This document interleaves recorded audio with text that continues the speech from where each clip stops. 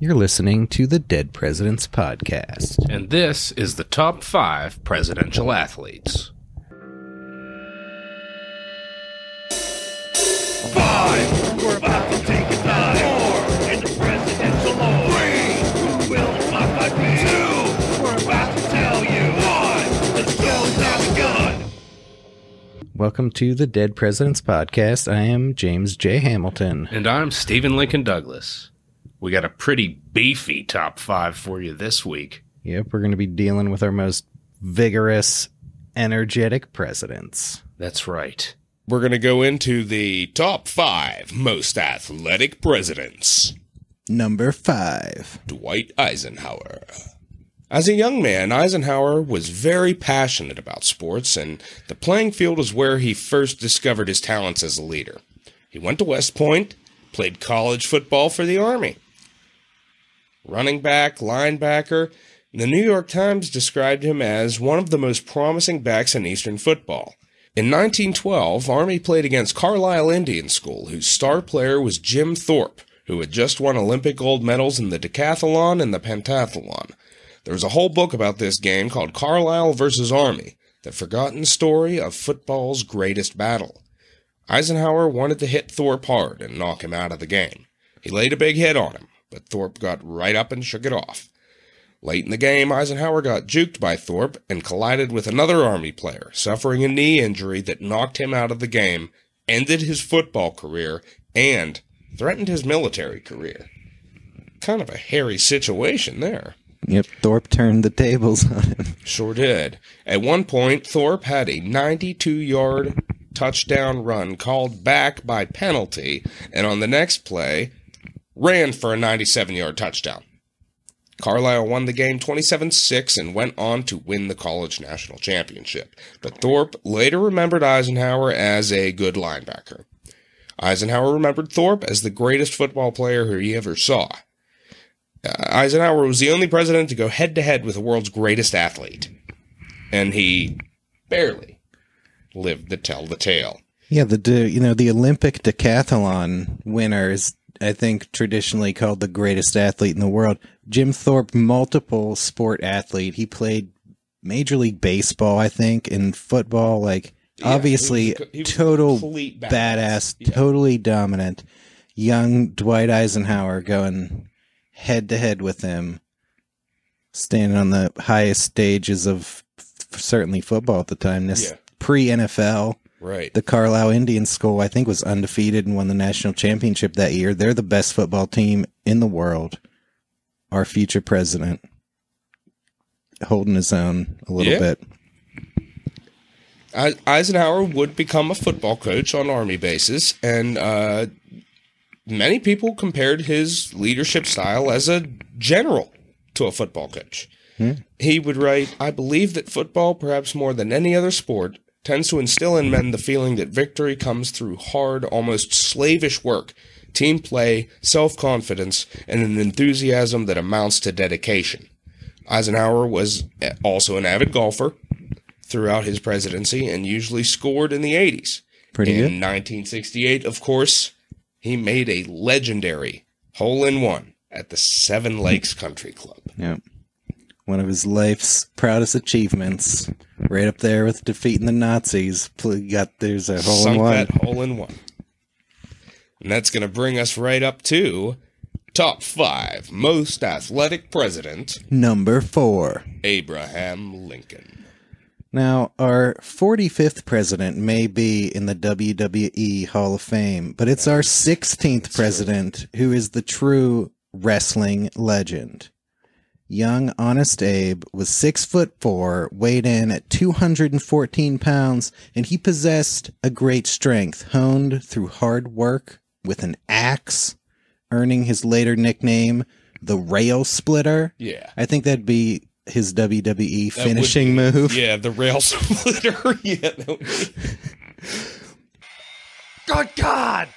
Good God almighty, Lincoln got him with the rail splitter! He's killed him! It's over! He's dead! Solid finishing maneuver. At age 22, Lincoln lived in the hardscrabble frontier town of New Salem, Illinois, where men had to be tough and physical strength was valued, the neighboring town of Clary's Grove had a wild gang of roughnecks led by Jack Armstrong, a bull of a man, and a showdown developed when Lincoln got a job in a store owned by Denton Offutt. Here's the story as told by David Herbert Donald in his classic Lincoln biography. Highly recommended book, by the way. When Offutt, enchanted with his new assistant, began boasting that Lincoln was not merely the smartest man in New Salem, but also the strongest, the Clary's Grove boys called his bluff. They cared not at all about Lincoln's mental superiority, but they dared him to test his strength in a wrestling match with their champion, Jack Armstrong. Lincoln was reluctant because he said he did not like all the wooling and pulling of a wrestling match, but the urging of his employer and the taunts of his rivals obliged him to fight. In the collective memory of New Salem residents, the contest was an epic one, and various versions survived. How Armstrong defeated Lincoln through a trick, how Lincoln threw Armstrong, how Armstrong's followers threatened to collectively lick the man who had defeated their champion until Lincoln volunteered to take them all on one at a time. Wow.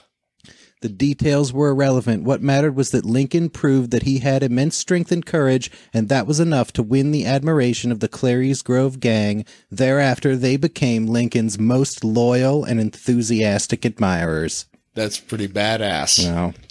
Standing up for himself, and like he was nothing to laugh at. I mean, Yeah, I mean, that's 6'4", 214 pounds. Like, he was wiry. Yeah. I'll bet.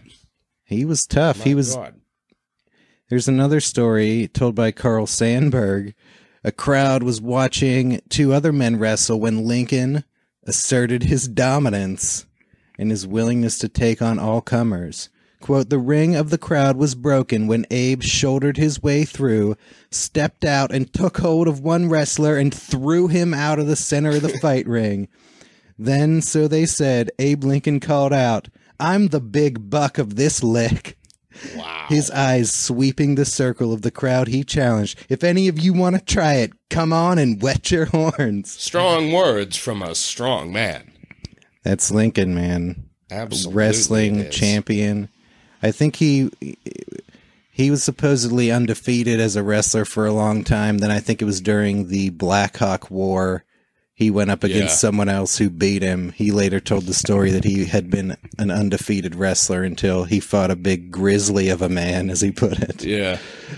But there, I think in John Ford's Young Lincoln with Henry Fonda, I'm pretty sure there is like that scene where he wrestles that fella. Yeah, just like, Eisenhower on the football field, Lincoln in the wrestling ring, a good proving ground for young men who will go on to excel. That's for sure. And that's going to bring us to top 5 presidential athlete. Number 3. George Herbert Walker Bush. Bush grew up in a family that strove for competitive excellence, and sports were considered an important character-building arena. Bush went far in athletics, becoming the captain of the Yale baseball team and playing in the first 2 College World Series. Bush idolized Lou Gehrig as the ideal sportsman and followed in the footsteps of the Iron Horse by starting every game during his 3-year career, even if he had to play through injury. He played first base and was the team's best fielder. The Associated Press once called him a fielding artist. He was an average hitter, but developed more power in his senior year. In one game, he had a single, a double, a triple, scored 2 runs, and had 3 RBIs. He later recalled that some scouts approached him as he left the field. However, that was the first and last nibble he ever got from the pros. He never achieved his dream of playing in the major leagues, but 3 of his Yale teammates did, and 9 played in the minors. Bush held his own alongside these world-class athletes and served as their captain. He led his team to the College World Series in 1947 and 1948, and though they unfortunately lost both times, the opposing coach said of Bush, he was an excellent fielder and a tough out. I'd put him on my all-time opponent team. During his senior year, Bush got to meet the great Bambino himself. Mm-hmm. Babe Ruth. He later recalled, "Meeting Babe Ruth on Yale Field was a thrill that stays with me to this day. He was cancer-riddled. His voice was more of a croak than a normal voice, but he radiated greatness, and I was privileged to have been asked to go out to home plate with him to receive his papers that he denoted to Yale." Bush was also an avid skydiver. He first parachuted in the Navy in 1944, but after his presidency, he took it up as a hobby. He was something of a daredevil. Yeah. Old George H. He celebrated his 75th birthday by jumping out of an airplane and did the same for every 5th birthday thereafter, up to and including his 90th birthday. He was basically confined to a wheelchair, but that didn't stop him from jumping out of a plane. Wow. That takes some gumption. Mm-hmm. And speaking of gumption, wow, we're on to top 5 most athletic president. Number 2. Theodore Roosevelt. Diagnosed with asthma as a young boy, Roosevelt determined to overcome his physical weakness through intense training. Yeah, we have to say, and it should be absolutely stressed, that he was a frail, sick, weakly boy. Yeah, but he bad eyesight, and he had some things to overcome. Yeah, he didn't accept that as his lot and was determined to work through it. He started going to the gym every day for a strenuous bodybuilding regimen, and he took up boxing. He and his brother, quote, took delight in blackening each other's eyes in boxing matches. TR was known to possess, quote, a wicked right hand. He went to Harvard in 1879. He entered the Harvard Athletic Association's boxing championship, hoping to impress his future wife, Alice, who was in attendance. In the semifinals, he easily defeated his opponent, W.W. Coolidge, who had already received, quote, a tremendous thrashing from TR the previous year. Oof. But in the finals, TR faced the defending champion, C.S. Hanks, who had a much longer reach and better eyesight. TR had to fight without his glasses. Right. A spectator recalled the legendary match. We witnessed more than a spirited contest. Owing to an innocent mistake of Mr. Hanks, we saw that prophetic flash of the Roosevelt that was to come. Time was called on a round. Roosevelt dropped his guard, and Hanks landed a heavy blow on his nose, which spurted blood. Loud hoots and hisses from the gallery and floor were set up, whereat Roosevelt's arm was instantly flung out to command silence. "It's all right," he assured us eagerly. He didn't hear him. With bleeding nose, he walked up to Hanks and shook hands with him. Hanks said good-naturedly, "Hadn't we better stop?" Roosevelt shook his head like a terrier, bared his teeth, and began punching again. The rest of the bout was, quote, distinctly gory. Wow. It was plain that the smaller Roosevelt was outclassed. It was no fight at all, one student remembered. You should have seen that little fellow staggering about, banging the air. Hanks couldn't put him out, and Roosevelt wouldn't give up. It wasn't a fight, but oh, he showed himself a fighter. Oh, he was a scrapper. He certainly was. I mean, he maybe he lacked some of the technical skill of Hanks, but my God, he hung in there. He took a licking. Yeah. For TR, fighting, though, was not just a young man's game. As New York governor, he would wrestle several times a week with the nation's middleweight wrestling champion, just for exercise. He had to give up wrestling, though, after he broke 2 ribs and separated a shoulder. He switched back to boxing. Teddy Roosevelt boxed in the White House as a sitting president. Yeah. He wrote in his autobiography, "While president, I used to box with some of the aides. After a few years, I had to abandon boxing as well as wrestling, for in one bout, a young captain of artillery cross-countered me on the eye, and the blow smashed the little blood vessels. Fortunately, it was my left eye, but the sight has been dim ever since, and if it had been the right eye, I should have been entirely unable to shoot. Wow. Accordingly, I thought it better to acknowledge that I had become an elderly man and would have to stop boxing. I then took up jiu-jitsu for a year or two. Yeah, so that's his decision. It's like, well, Need to tone it down. I got kind of like partially blinded in my left eye, so I shouldn't box anymore. Oh, I know, jiu-jitsu. Yeah. As one would, you know. He was also a big game hunter, mountain climber, naturalist, and explorer. Traveler. Explorist.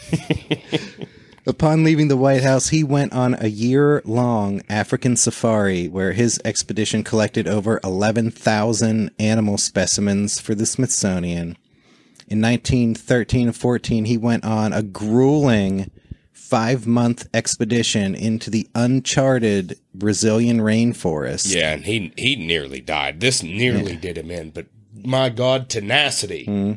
It could have been tenacity. That was the T in Indeed. TR.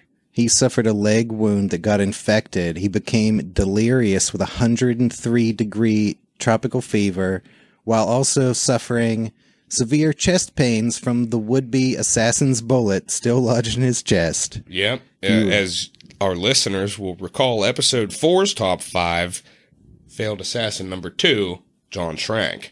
Yeah, 3 other members of the expedition died, but TR powered through and made it home, losing 50 pounds in the process. One of the most epic feats of physical endurance by a president. Absolutely, hands down. Just raw strength in that man. Total badassery. Absolutely, and that's going to bring us to top 5 presidential athlete Number 1. Gerald Ford.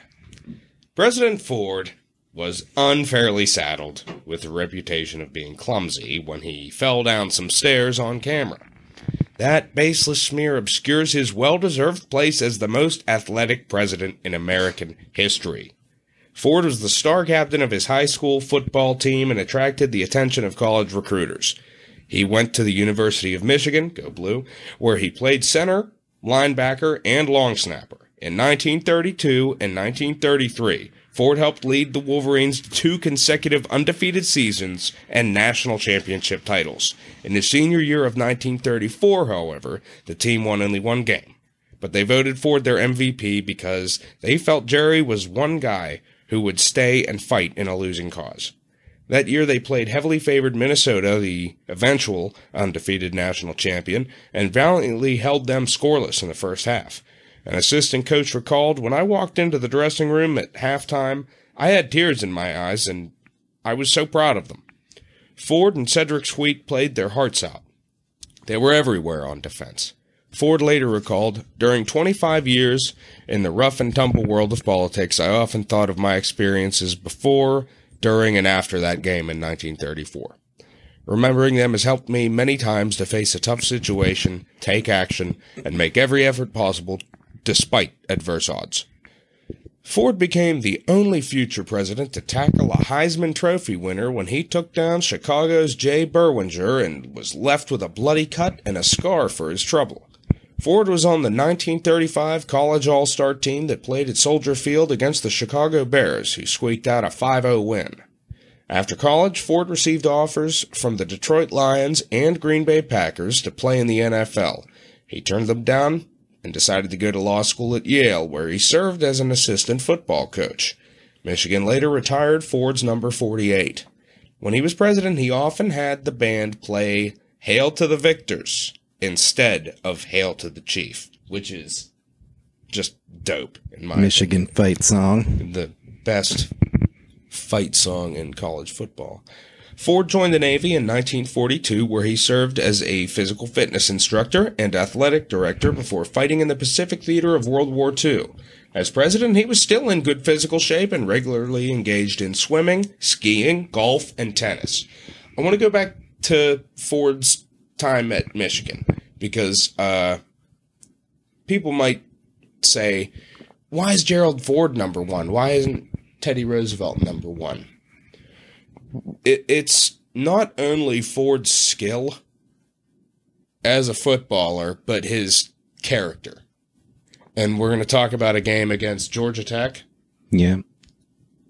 where Willis Ward, who was the first person of color to play college football in, I think it was almost 40 years. Yeah. And he was on Michigan. And Georgia Tech said that they would not play the game if Michigan played Willis Ward. The racist Georgia Tech team. Yeah, and Ford threatened to walk. He threatened to quit the team if they didn't play him. Michigan decided to back down,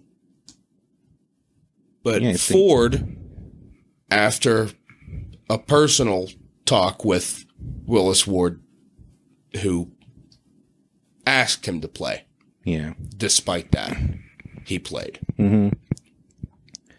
So, yeah, that's a So pretty... he stood up. It's a brave stand to take That's a very brave stand. 1934. Yeah, that's incredible.